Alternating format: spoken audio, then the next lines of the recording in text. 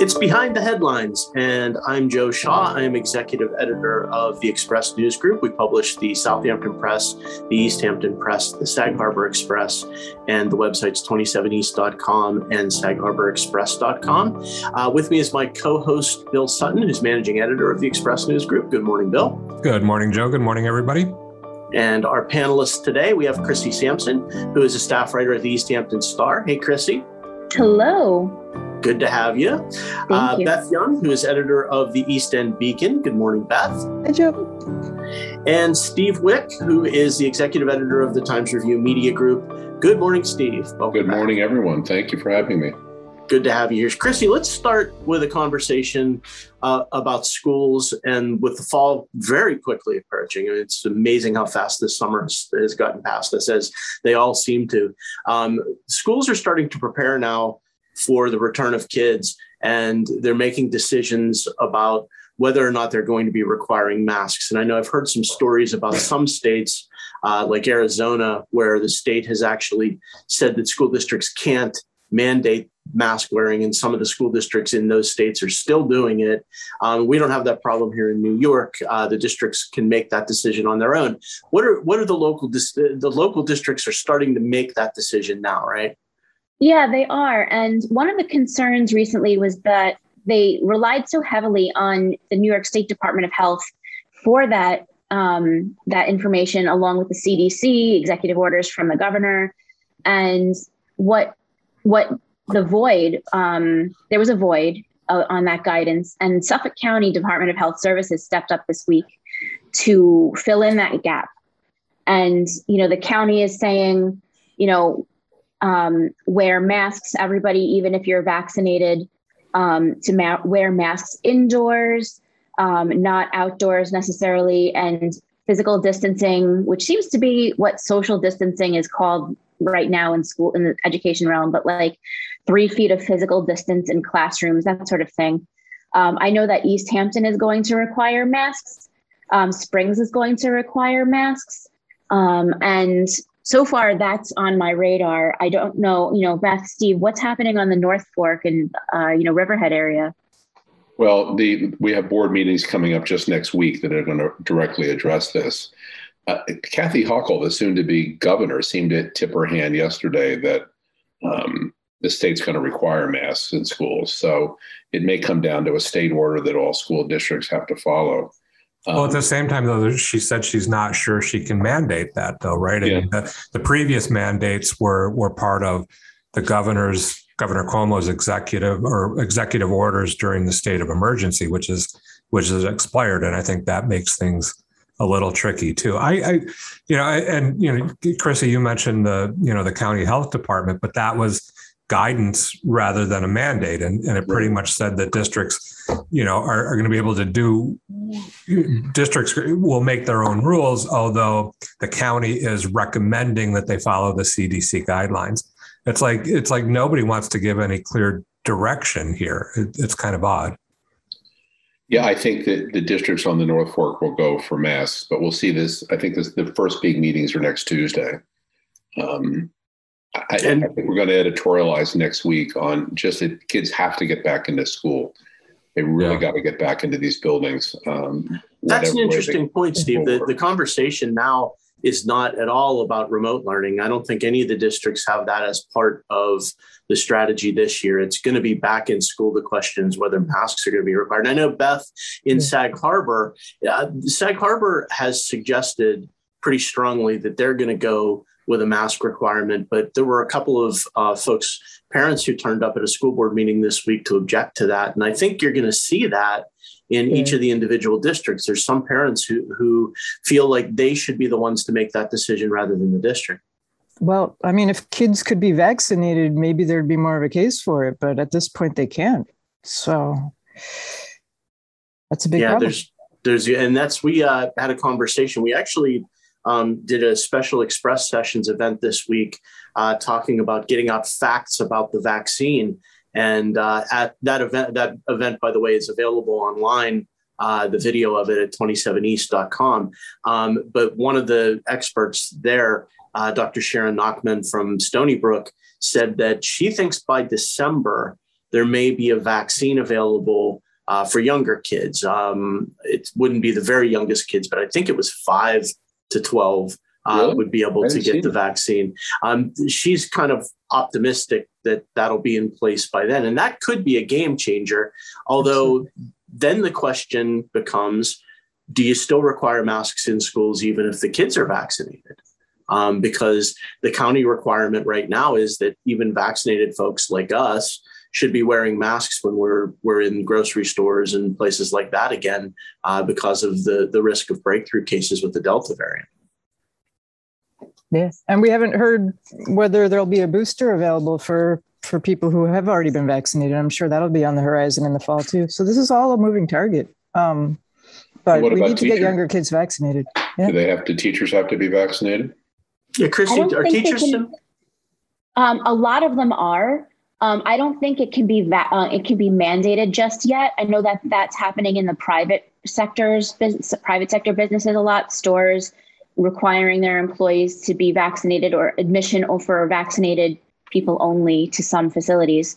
Like LTV example here in Wainscott, you can only, you have to have a vaccine already in order to even enter the building. But I don't think that's the case in schools yet. I know that the districts are tracking the percentage of, adults, faculty members and staff members who have the vaccine. It's particularly interesting question when it comes to buildings that have like a K to 12 format or like a 6 to 12 format, like Bridgehampton is K to 12. Pearson High School is 6 to 12. And, as of July, late July, Jeff Nichols, the superintendent in Sag Harbor, was saying that there might be about 50 to 60 or 70 kids at Pearson who aren't eligible yet for the vaccine. So how do you handle that situation when, 80%, 90% of your population in the building can be vaccinated, but there's that small group that would still be at risk? I think as far as the Steve's question about the teachers and staff at the schools, I think you get the unions involved there. Mm-hmm. I was reading an article, and I don't think it was for districts locally, but a lot of districts, in the country are working with the unions to implement you must be vaccinated or agree to be tested, weekly or twice a week or whatever. And I think maybe that's the solution. I understand the unions have to look out for their membership, but I don't know why you want to stand in the way of, public safety. That's my opinion. That brings up another interesting question about testing, because locally tests have been in short supply. At the East Hampton Town Hall site, they've been running out of the rapid antigen tests. And they're harder to find now that some of the, the sites have been consolidating and closing.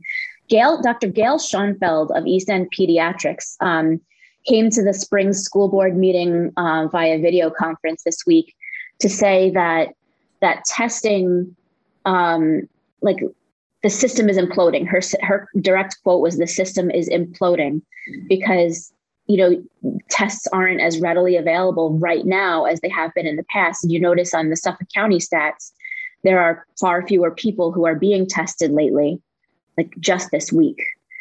So how viable is that testing option if we don't have the tests available? And I think too, the virulence of the Delta variant has just been a game changer this summer. If you remember last summer, we saw numbers start to fall off, and this summer it's been the opposite. And I think that has a lot to do with just how contagious the Delta variant is, and it's gonna have an impact on school districts this fall more so than in the past, because I think they have to be concerned about the possible spread. It's just a more likely occurrence, and even the older kids who are vaccinated may be at risk for breakthrough cases. And if you have an outbreak in a school, that's going to have, because of how contagious this variant is. It could be really trouble fast, and they take that home then, and in some cases to houses where there are adults who aren't vaccinated. So, interesting thing there too, though, is with the school guidance that was released.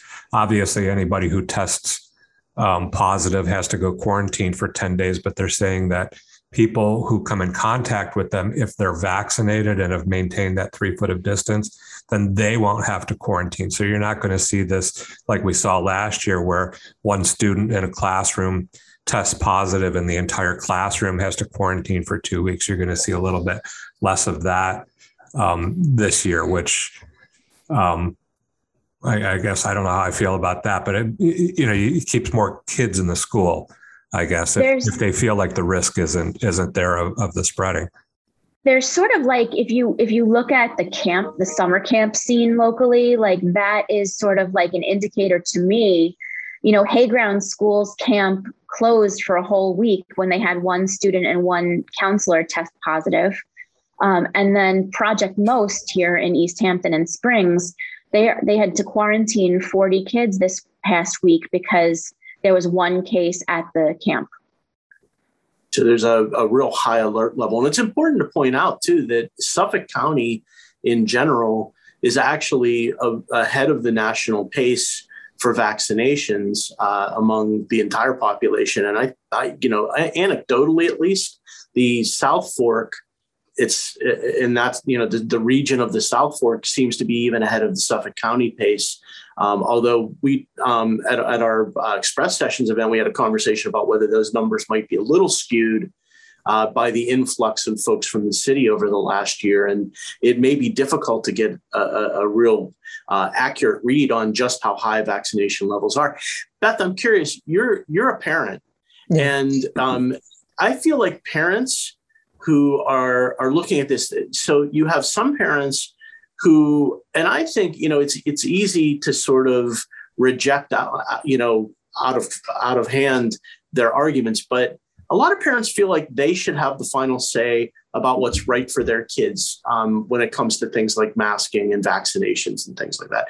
But then you have parents who are sending their kids into schools where if you allow that kind of flexibility with parents, they may be putting their own kids at risk. And that's going to just be for the, we talk a lot about what the schools are doing, but parents are really in a tough spot right now. It's got to be very stressful for parents of kids looking ahead to the fall start of school.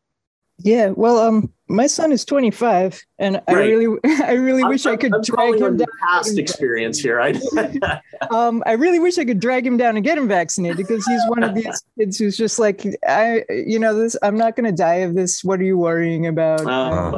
I want to wait till it's more safe. And it's just like, if he was under 18, I could have dragged him down to the pharmacy by now and taken care of this. Now I have to engage in diplomacy, which is never. But God, I feel like parents should just be cognizant of their children's fellow students and the public health. I mean, you can't be selfish right now. Well, that's it. I mean, we got to remember we're not wearing masks to protect us. We're wearing masks to protect everybody else in the community. And if your kid's not wearing a mask, then what about all the other kids that they're coming into contact with? Right. But I think one of the big fear for parents over here that I've been talking to, I think they're resolved on districts are probably going to be recommending masks for everyone. But what they're really worried about is in an outbreak. And then all of a sudden, the district goes, oh, God, we have to close the school for 2 weeks, or sure. We have to go back to hybrid learning. No one wants that. Yeah. No one wants to go back to that again. So they're really, really desperate. Yeah, the mask debate is one thing, but what they're really, really determined to avoid is not having the building open and kids getting on school buses and going to school again. Chrissy, the schools are a big part of what you cover. Is that fair to say that I think people look back on last year and the remote learning as it was a necessary evil and we got through it? But there's a lot of concern, I think, among educators and parents both, that kids really suffered from not being in classrooms. And that is a big part of the conversation going forward, right? Absolutely. That is the feeling universally among the districts that I cover. I cover Bridgehampton to Montauk and up to Sag Harbor. They are all set on fully in-person programs this year. Adam Fine at the East Hampton School District, he's the new superintendent. His quote was, we want to be as normal as possible. We want a return to normal as much as possible. And, in-person learning is part of that. The question becomes, what do you do with medically frail children who, would have been fine because of herd immunity pre-COVID pandemic when it comes to things like MMR and that sort of thing. But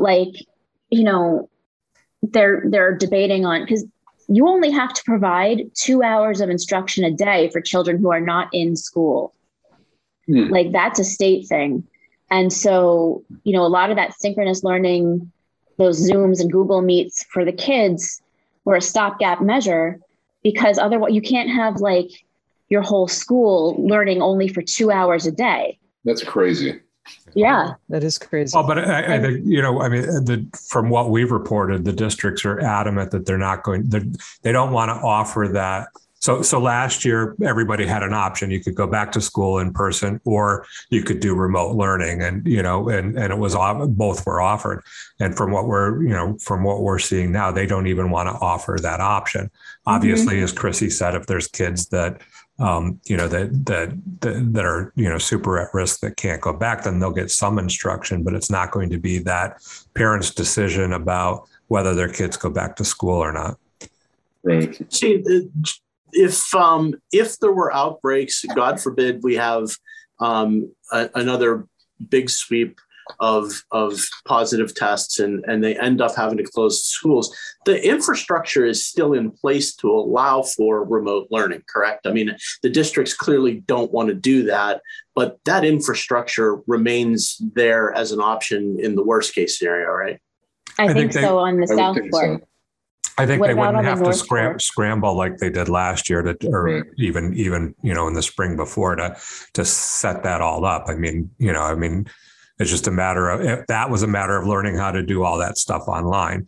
And it's like anything else. We've learned how to live with COVID for a large part. And I think, the same as for schools. If they needed to do that, they all know how to do that. It's just a matter of, flicking that switch and going back to it, I would think. On behalf of all the 10-year-olds who listen to Behind the Headlines, I'd like to ask, is this the end of snow days? Are there not going to be snow days? Are they going to throw that infrastructure into gear and do remote learning on snow days? Because I have to tell you, I think it would be a tragedy if we took snow days away from kids. Weren't there a couple districts? Is there going to be snow again? That's a right question. Which leads us to our global warming topic. Weren't there a couple districts last year that actually decided to, I think Sag Harbor was one, where there was a couple of days where they said, all right, this is going to be a snow day. There's going to be no work. I think it's important. East Hampton took those traditional snow days without, remote instruction, but Springs stayed with remote instruction when they had to close. So even 2 districts in Springs feeds into East Hampton at the high school level. So it was just such a weird scenario where they normally unite and work together with the same policies. It was unusual to see one district out here differing from the others in near proximity. Snow days are such a joy of childhood. I would hate to have that taken away from kids. So I hope the districts keep this. This is Behind the Headlines on WLIW-FM. I'm Joe Shaw from the Express News Group. My co-host is Bill Sutton from the Express News Group. And with us today, Chrissy Sampson of the East Hampton Star, Beth Young from the East End Beacon, and Steve Wick of the Times Review Media Group. Let's slide. You talked to Beth. You mentioned, are we even going to have snow anymore? So let's talk about climate change, Steve. A big report came out from the United Nations this week that sort of gave us a stark reminder of just how bad the situation is. And this is an international story that reflects very significantally on the East End, and we're going to feel its impacts very, very soon, right? Or already are. We have an editorial on it this week that basically sums up what the UN report says. There was a scientific study just before that show that talked about ocean currents changing to the point where they're kind of in collapse, meaning that the ice melt in the north is so severe that it's changed the currents that kind of keep weather on both sides of the Atlantic in a very certain pattern. And you look at a map of the East End, look at the South Fork sticking out, look at the North Fork as kind of this little bony arthritic finger kind of sticking out into into the Atlantic Ocean with places like Hashimomic, where you have the Sound on one side of the road and the pond on the other side, and then the causeway to Orient. This is a region of Long Island that is really going to feel this, and it's already feeling it. I mean, we have trustees who said there are streets that flood routinely now, even during not full moon or nor'easter events. There's really big decisions coming ahead. Maybe they're 10 years away, and government's not good at planning. It tends to deal with what's in front of them at that moment. But the editorials basically suggest that the trustees of the 5 East End towns need to start thinking about this. There probably should be some kind of climate study institute, perhaps set up at Stony Brook, funded by the state. This is coming. It's here now, but it's only going to grow. And this is happening at a time, Joe, where property values have gone completely crazy. And you have, just the other night, driving out to Orient to cover something, I noticed houses that had washed away in recent storms are now being rebuilt on the very same beachfronts on the Sound. And they're going to wash away again, and then again, and then again. And Hashimomic, right? Yeah. Towns spend thousands of dollars moving sand around. At some point, the towns are going to have to say, I'm sorry, you can't rebuild that house. Then what happens? Then what happens to tax revenue? There are huge issues coming up. Yeah, none of the towns have a retreat policy in place, and I think that's a tough thing to get into place because it gets complicated about what you can do and what you can't do. But Steve, what are some ways that we're starting to see the impact? Now, you talked about the rising water levels, and I know that affected one of the ferry companies in the last couple of years. They had to do a lot of infrastructure work just to adjust to the rising water levels. But what are some other ways that we're starting to see the effects of climate change on the East End specifically? Well, I think you're seeing, let's just talk about the North Fork for a second. You're seeing areas that are now routinely washing over on storm events. The causeway out to Orient is a very delicate road. We mentioned in the editorial that the county road 48 that goes by the Halyard and the Soundview Motel, they spent, I don't know, $10 million to make it a little safer so people can walk back and forth through a parking lot. But they didn't raise the road nor move the road further south. So it's still completely vulnerable to the Sound, which if you've been to the Halyard or the Soundview Motel, you know it's right there in the rocks. The trustees here, many of them are very worried about this. They think that there's huge decisions coming up. But what you see routinely now, to get back to your point, Joe, is some streets that never flooded before are flooding. You talk to people all the time who live on creeks, saying their backyards are now at high tide events or wet, not even during a storm. It's here and it's upon us. And they know the ocean levels have risen. They know that just one day earlier in July, enough ice melted in Greenland to cover all of Florida with 2 inches of water. So this is here, this is coming, and I guess I'm sort of surprised that no one in Suffolk County is saying we really need to at least get a group together, a study group together, to start really thinking about what to do. What I find intriguing too is, Beth, you've been around down here on the South Fork and reported for years, and you know that one of the impacts of this is going to be more and more homeowners are going to want to take steps to protect their properties. And that's going to likely mean hard structures on the beach, which aren't allowed, but seems like every once in a while somebody figures out a way around the law, and that exacerbates erosion even further. And it's just, there's a cascading effect of some of these climate changes with the changes that come with climate change. It's going to have other effects in a lot of different ways on our way of life down here, right? Yeah, I mean, and it's not just rising sea levels. I mean, there is a plan for coastal retreat in Montauk, but it's highly controversial, and I haven't heard anyone in East Hampton really bring it up in the last couple of years because when it was unveiled, it was so controversial. But I mean, COVID is a warning bell for climate change too. I mean, we're living in times where there's the potential for disease is higher in hotter weather. The potential for heat-related injury. I mean, all the cooling centers are open right now. We're having problems with that as we speak. Tick-borne diseases, the scallop population, the Gulf Stream effect is huge, which Steve mentioned. They're talking about the introduction of southern species, the cow-nosed ray, perhaps playing a role in the scallop failure the last 2 years. I was up in Maine this summer. They weren't catching any lobsters.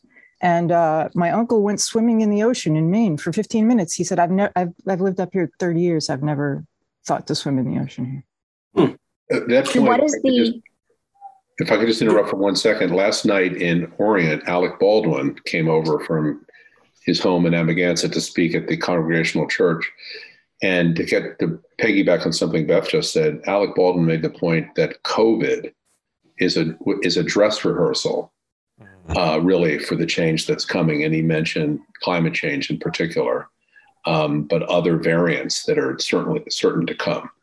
So he said, it talked about the stress of the last 18 months or 16 months on COVID, but he kept referring to it as just a dress rehearsal for what's really coming. That's interesting. And it was a really interesting night, him talking last night to a small group of people outside behind the Orient Congregational Church, really a beautiful setting. But I came away driving back to my house in Cutchogue just thinking, wow, this has been an incredibly stressful 16 months, but where are we going? And I think once $1 million homes begin to wash away and towns begin on both forks to decide, well, I'm sorry, you can't rebuild there. And then the homeowner says, well, you're going to have to buy me out. It's too late at that point. I mean, that's the problem is those are decisions that really, as you said, Chrissy, that there was a proposal in Montauk and it hasn't even been brought up again since because it's such a controversial idea of requiring people to move back. But those are decisions that really have to be made now because it's coming. And if you try and make them in the midst of those things happening, it's a lot harder. It's tied into, fossil fuels and renewable energy, of course, too, because as Beth mentioned a minute ago, we have these cooling centers open on extremely hot days. And what is the demand on electricity and, the use of fossil fuels, particularly in a climate where, people on the South Fork are still concerned about the wind farm. They don't want the turbines. They pointed to the Block Island turbines that the press reported on. You guys reported on this week, the Block Island turbines being offline because of, cracks in the blades or something like that. Yeah, they had to do some. And, the Star's editorial this week says climate, not cracked blades, is the real issue. And, that sort of speaks to the need for more renewable energy. It's a good point, too, that, it's been fascinating to me that more heat in the summer, all roads lead to COVID. There's an impact on that as far as COVID, because just like in the winter, numbers tend to go up because people congregate indoors because it's too cold. When it gets too hot in the summer, people tend to congregate indoors with air conditioning. And that's one of the reasons, in theory, at least, why we've seen a little bit of an increase this year, that along with how contagious the Delta variant is.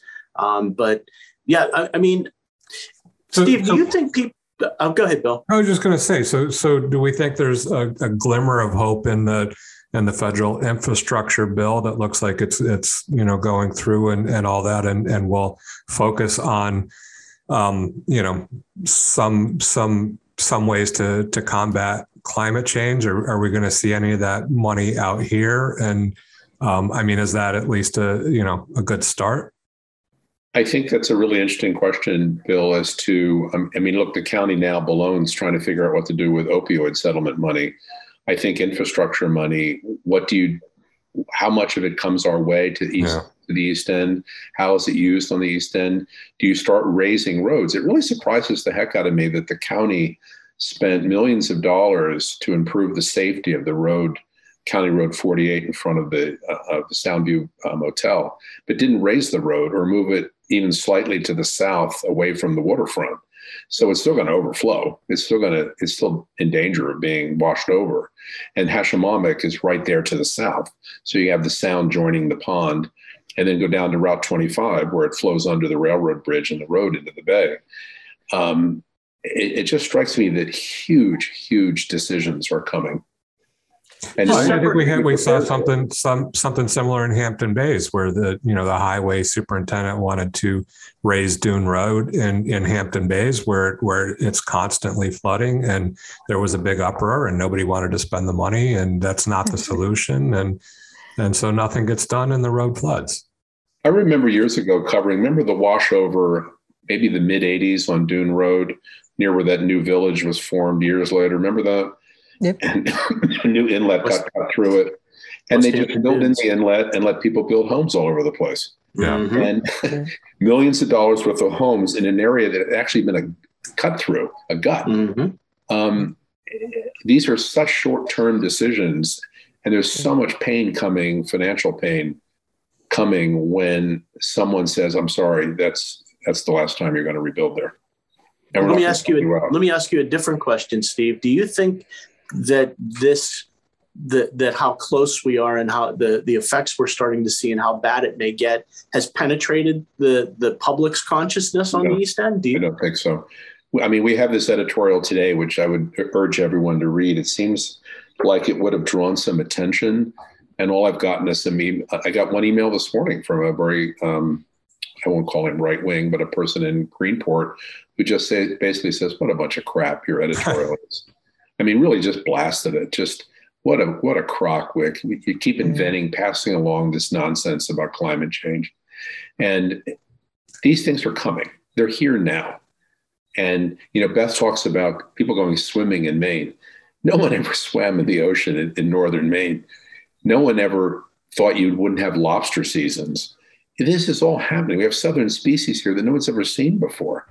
But to get a letter like that this morning off an editorial and no response from people saying, well, maybe the trustees ought to get together on the East End and form some kind of study group. And I think, Joe, you and I have talked a lot about East End news projects that we all team up on. We did it on opioids. This is definitely an issue where every newspaper and every website on the East End could come together and start doing these stories. If we need to sound the alarm if politicians are so completely unwilling to do it. Absolutely. I agree with that. And I think we need to give people facts about that they may not be aware of. And I think Beth really touched on some of the impacts as far as the scallop population that is related to climate change directly. And, those things, I think we have to connect the dots for people. And I think that's going to be a challenge for us in the coming year and years, because I do think it is going to be one of the big stories. Parts of the Peconic Bay, I think in July, were in the 90s. Yeah. Water and that's just not sustainable. Closer to Riverhead. You're not going to have a scallop crop closer to Riverhead if it gets that warm in the summer. The economic impacts of it are going to be felt for years, I'm afraid. Yeah. This is Behind the Headlines on WLIW-FM. I'm Joe Shaw. My co-host is Bill Sutton. We're with the Express News Group. With us today, Chrissy Sampson from the East Hampton Star, Beth Young from the East End Beacon, and Steve Wick from the Times Review Media Group. So let's talk about Hannibal Lecter's favorite island, Plum Island. And you guys all took a trip to the waters. I think each of the newspapers, you guys all took the trip for an underwater excursion off Plum Island. Beth, talk about, you were actually on the trip, correct? Yeah, last Friday. Tell me about what was this about? What were you doing swimming around in the water? Were you nervous at all swimming around in the waters off Plum Island? Well, I wasn't swimming, or I would have brought my Hannibal Lecter deterrent. The least turns. Yes. So the most of the least turns. The waters surrounding Plum Island, where, as you probably know, there's a federal animal disease research laboratory, have been pretty much off limits to the public for a very long time. And the New York Natural Heritage Program got permission back in 2019 to do an underwater survey of the waters surrounding the island. So they did a very cursory survey in 2019, and they spent the last week following up on that survey with a really in-depth. They brought scientific divers in to really just get a full picture of what's in the waters surrounding Plum Island. And one of the really surprising things they found was, it's a really great fishing area, but they didn't find on any of their dives, they didn't find any human impacts, no fishing line, no bottle caps, nothing. So they found this very pristine area that's teeming with life and a lot of rocky areas. And the rocky areas are where a lot of invertebrates like to take hold and grow. So these rocky areas were just teeming with life. They found just every square inch was just covered with underwater marine life. And that's wonderful. They're just beginning to classify all the different species they found, because they found so many. Which certainly backs up the point that keeping an island fairly undeveloped and no septic tanks and no stuff, it just really does help the environment. It's a snapshot of the alternate reality. And it really does. I'm assuming, Beth, that part of the point of this is to show just what it could look like, or what it would look like without human intervention, so that we can make a comparison to the other waters around us. And you start to get a base level that you can work from and say, this is what it's supposed to be like. Absolutely. Yeah. And this is what it is like. That's valuable. Yeah. This dive was funded by the Save the Sound Preserve Plum Island effort. And their big goal is to show why this is an important thing to preserve the island in its natural state, which is the goal of many environmental groups at this point. It's a little bit closer to reality at this point, since the island will not have to be sold to the highest bidder. But the future is still very much up in the air for who is going to end up managing that island ultimately. Steve, you had somebody on that trip too as well, right? Yeah, Bob Lipa went, turned in a terrific story. It's the cover of our Suffolk Times this week. We used a lot of the photographs he took on the surface and they took underwater. To me, it just speaks to what we have here and what we can lose here. And it all ties into what we just talked about in terms of climate change. It all goes into what we can save and not save on the East End. What's left can we save? What can we hold on to? It just raises an enormous question of what does the future look like out here and how do we get there? Because that was, as Beth points out, it was really reassuring to see how much is pristine. No fishing lines, no dead species, no blank areas, no desert areas. An island that was basically just one end of it was worked. The rest of it was left alone. And this is what you get. And as we move forward in terms of land development, land prices, which have gone crazy, the money out here now is absolutely insane.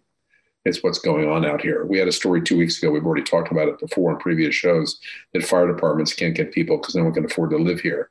I mean, there's so many enormous issues that to me have a common theme, which is what are we going to be as we go down the road? Chrissy, you had someone on the boat as well. It's about perspective, right? I mean, this provides a valuable perspective to view everything else on the East End right now. Absolutely. And we had a great writer who was on the boat, Bella Lewis, but, I actually had the opportunity myself to actually visit Plum Island and go hiking and visit the Animal Disease Research Center in 2015. And it was breathtaking. And so I can attest to the pristine nature of the land. And, this is now, as Beth mentioned, the underwater areas, we have to do something to save this place. And, it's imperative. It really is. There's a reason. The urgency of it has really been heightened. And I do think that the Plum Island trip was really kind of a watershed moment in showing what's here and what we can do and can't do. But every town has got to start dealing with what's left and how do we save it, and how do we deal, particularly on the North Fork, Joe and Bill, with this enormous amount of money coming out. Houses going from $400,000 to $1 million, all of it in a couple of months, and people lining up to buy them. We're really changing here. And it's to some people looking ahead as to how do we keep the North Fork looking like what we want. It's a little scary. Yeah. Go ahead, Beth. You were going to say. Well, I just wanted to mention that everybody wants to. All the fishermen want to fish in Plum Gut, and this is the reason all the fishermen want to fish in Plum Gut. That's where the fish are, and the fish are there because that's where the species that they depend on are. So this does have an impact on our lives, absolutely, and our economy. And our economy. Yeah. I think that's a big part of it, and I think that gets missed a lot. That this is I mean, I think we're killing the golden goose to some degree. I think that's a really important point, Joe. We're killing the golden goose. Yeah, because I think when the waters go, so goes the economy, and I think that's a real issue. So when we talk about economy, let's talk about a different issue, which is marijuana and the fact that a lot of the local municipalities are now beginning to take up the cause of whether or not they want to allow the sale of marijuana locally. Now, again, I've had to explain this. I had visitors come in from out of state, and I had to explain to them that the way it works in New York right now is it's legal to possess marijuana. It's legal to smoke marijuana. You can really smoke marijuana in public. Any place that you can smoke cigarettes, you're allowed to smoke marijuana now. That's all legal. You just can't buy it, and you just can't sell it. At least for now. That's going to change soon because the state has to set up some rules and regulations to allow for that. But it's also, Bill, it's a question about what the state is going to leave it up to local municipalities to decide whether or not they want to opt out of allowing, at least maintaining the option of not allowing the sale of marijuana within their borders, right? And a lot of the local municipalities are starting to take up that question now. Correct. All the towns and the two towns on the east end and the villages will be able to make that determination. West Hampton Beach Village Board had a meeting the other night, and they said they're pretty much poised to opt out. They would be one of the only villages. The Quogue, I think, has also talked about maybe opting out. It's too early to say where the towns are going to land, but I haven't heard a lot of strong opposition to opting out. And I think, and Steve can talk better about it, but Riverhead failed to opt out. They were considering an opt-out measure. They put it to a vote in it, and it failed last month. But now they formed a committee to kind of direct and dictate where those sales are going to be. And I think that where you see the towns and villages that don't opt out, that's going to become the looming question: is where do we want these pot shops and lounges to be if they are allowed? I was a little surprised by the West Hampton Beach decision. I mean, I lived in West Hampton Beach for a number of years, and it's a very, it's a destination for a lot of people, but it's a very insular community. So maybe it's not too surprising that they want to to better control that. But I think we've had this discussion before. If it's allowed in Southampton town and right across the street and not in West Hampton Beach Village, I'm not sure what the village gets out of that. If people are buying it in one place and not the other, and then the village is losing out on some revenue that would come to the municipalities from the sales, although how much that's going to actually be is kind of still a question, and what it can be spent on. And then and then we've talked about it too. You've got the Shinnecock who are poised also to begin selling marijuana. So I think that my personal view is it's I don't smoke marijuana or use THC cannabis, but I see it as very similar to bars and liquor stores and all that. And a little bit, after Prohibition, I'm sure there were some of these same discussions and where do we put this stuff? And now, there's a liquor store on every corner seemingly in some communities and all that. So I think it's just going to be a matter of time before it just becomes part of the mainstream. Steve, these conversations are happening in Riverhead and on the North Fork as well, right? Yeah. Riverhead, as Bill pointed out, did not opt out, but then they're now asking, doing a study group on where to put them. Southold really is kind of punted. They haven't really come to a decision, nor has Greenport. Kind of odd. I guess they're just waiting for the clock to run out.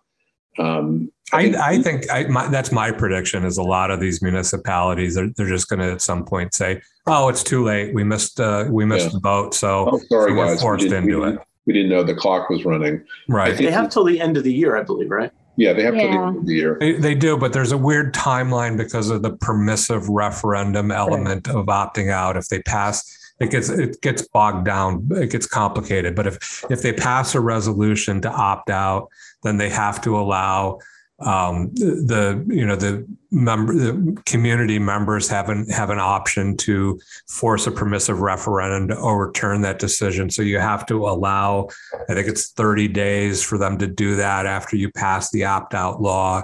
There has to be public hearings and all that. So ultimately, yes, they have to make a decision by December 31st. But if they miss that timeline for the opt-out stuff, I'm not sure what happens. Yeah.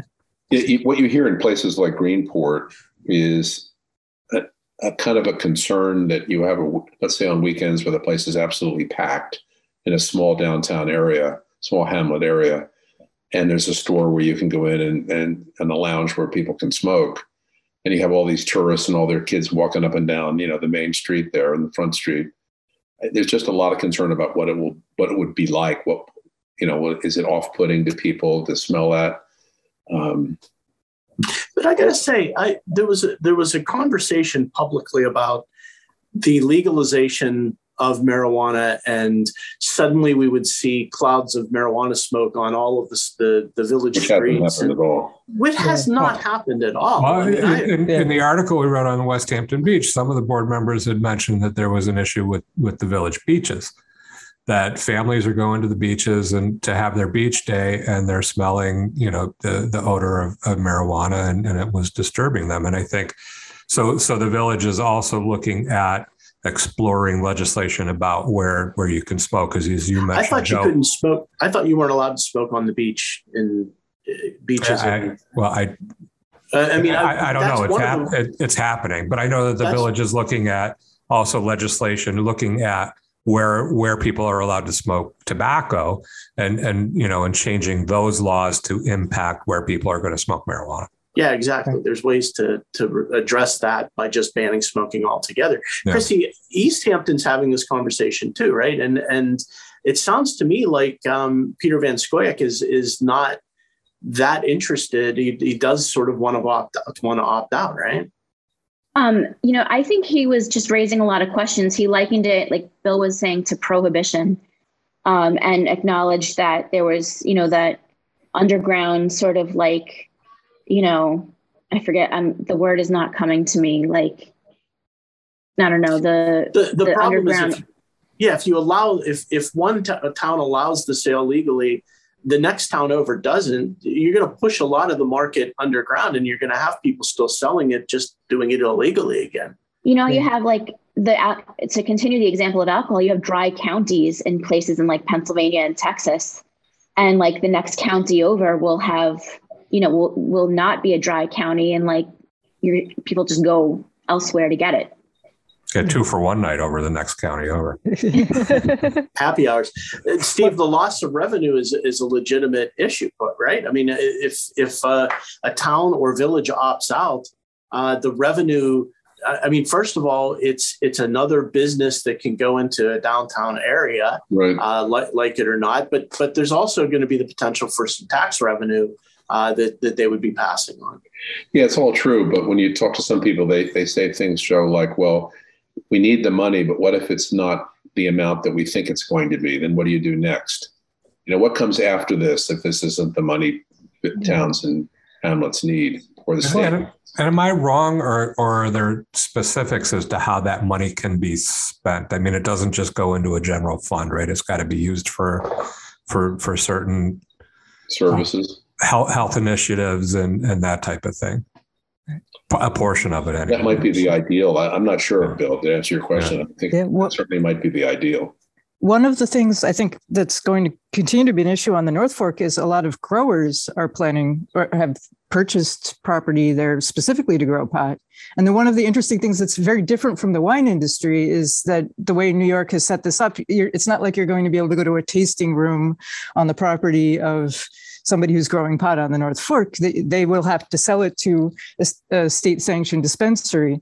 So it has a lot to do with potentially changing the agricultural makeup of the North Fork as well. Mm-hmm. There's two aspects of this that I find fascinating. One is this is an agricultural question, but it isn't, because pot growing facilities are generally warehouse type growing facilities. They're not going to be growing pot in a field. It's a much more of an industrial type of a growing operation, this is not the waving fields of pot are not coming to the East End. I think you better call the Pine Barrens Commission. Yeah, exactly.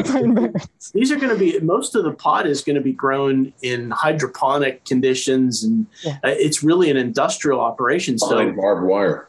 Yeah. But so is a lot of the greenhouse operations on the North Fork already. Yeah. There's some major greenhouse operations on the North Fork. Yeah. So that was it. And the second thing is, and Bill touched on this, the Shinnecock Nation, I think, is just a game changer because they are a completely, they are sovereign land. And while they have said they're going to follow the New York State guidelines as guidelines, they do not have the same kinds of pressures that local governments have. And they've basically made it clear that they plan to begin retail sales as early as by the end of the year. And the legalities of that are really fascinating to me because there is an argument that the nation doesn't have to follow any of the state rules. Right. Yeah, they're flexing their political power. Look at the land back issue that we talked about the last couple of weeks ago in the Shinnecock Hills. They're going to do what they're going to do. Mm-hmm. And that is a game changer for the East End. No question. Yeah, and I mean, if you are Southampton Village or Sag Harbor Village and you opt out, it's not you're going to eliminate the scourge of marijuana on the South Fork. I would think the traffic along Montauk Highway would get pretty busy once a large scale operation opens up. Well, and then when you put the casino there too, it's just going to be a nightmare. One-stop shopping. For towns like Southampton and Sag Harbor, the idea of a marijuana shop or a marijuana lounge, especially if they're high end, doesn't seem that out of character, especially for a place like, Sag Harbor's a fairly hip village. And it'll make it the way it used to be. Exactly. Just legal now. So I think Sag Harbor is, I was going to say, Sag Harbor has the unique position of having the Omo Apothecary. And of course, that's owned by Dave Falkowski of Open Minded Organics, who has been at the forefront of this in New York State, lobbying for that law to be passed, and now for responsible consumption and speaking and doing presentations for the municipalities. So he's got that shop in Sag Harbor, and that'll grow. His business is going to grow. Yeah. No pun intended. He already again, I think it's just going to all turn into control with the, whether they opt out or not. It's just, where do you want these stores to be? Where do you want these lounges to be? And kind of control it that way on a municipal level. So you have a certain area where if parents walking their kids want to avoid the smell, they stay off that corner or whatever. But going to be a very interesting thing to watch in the next few years. We are out of time. Wow. But what a great conversation. Thank you very much. There's Cole. Thank you, Cole, making a guest appearance at the end there. Christy Sampson, thank you for being with us. Thank you for having me. Beth Young, thanks as always. Thank you. Steve Wick, good to have you back. See you soon. Thank you very much. Really appreciate it. Bill Sutton, thank you to you for co-hosting. I'm Joe Shaw, and we'll see you here again next week. Thanks, guys. Good conversation. Great show, guys. Thanks a lot. Bye, everybody.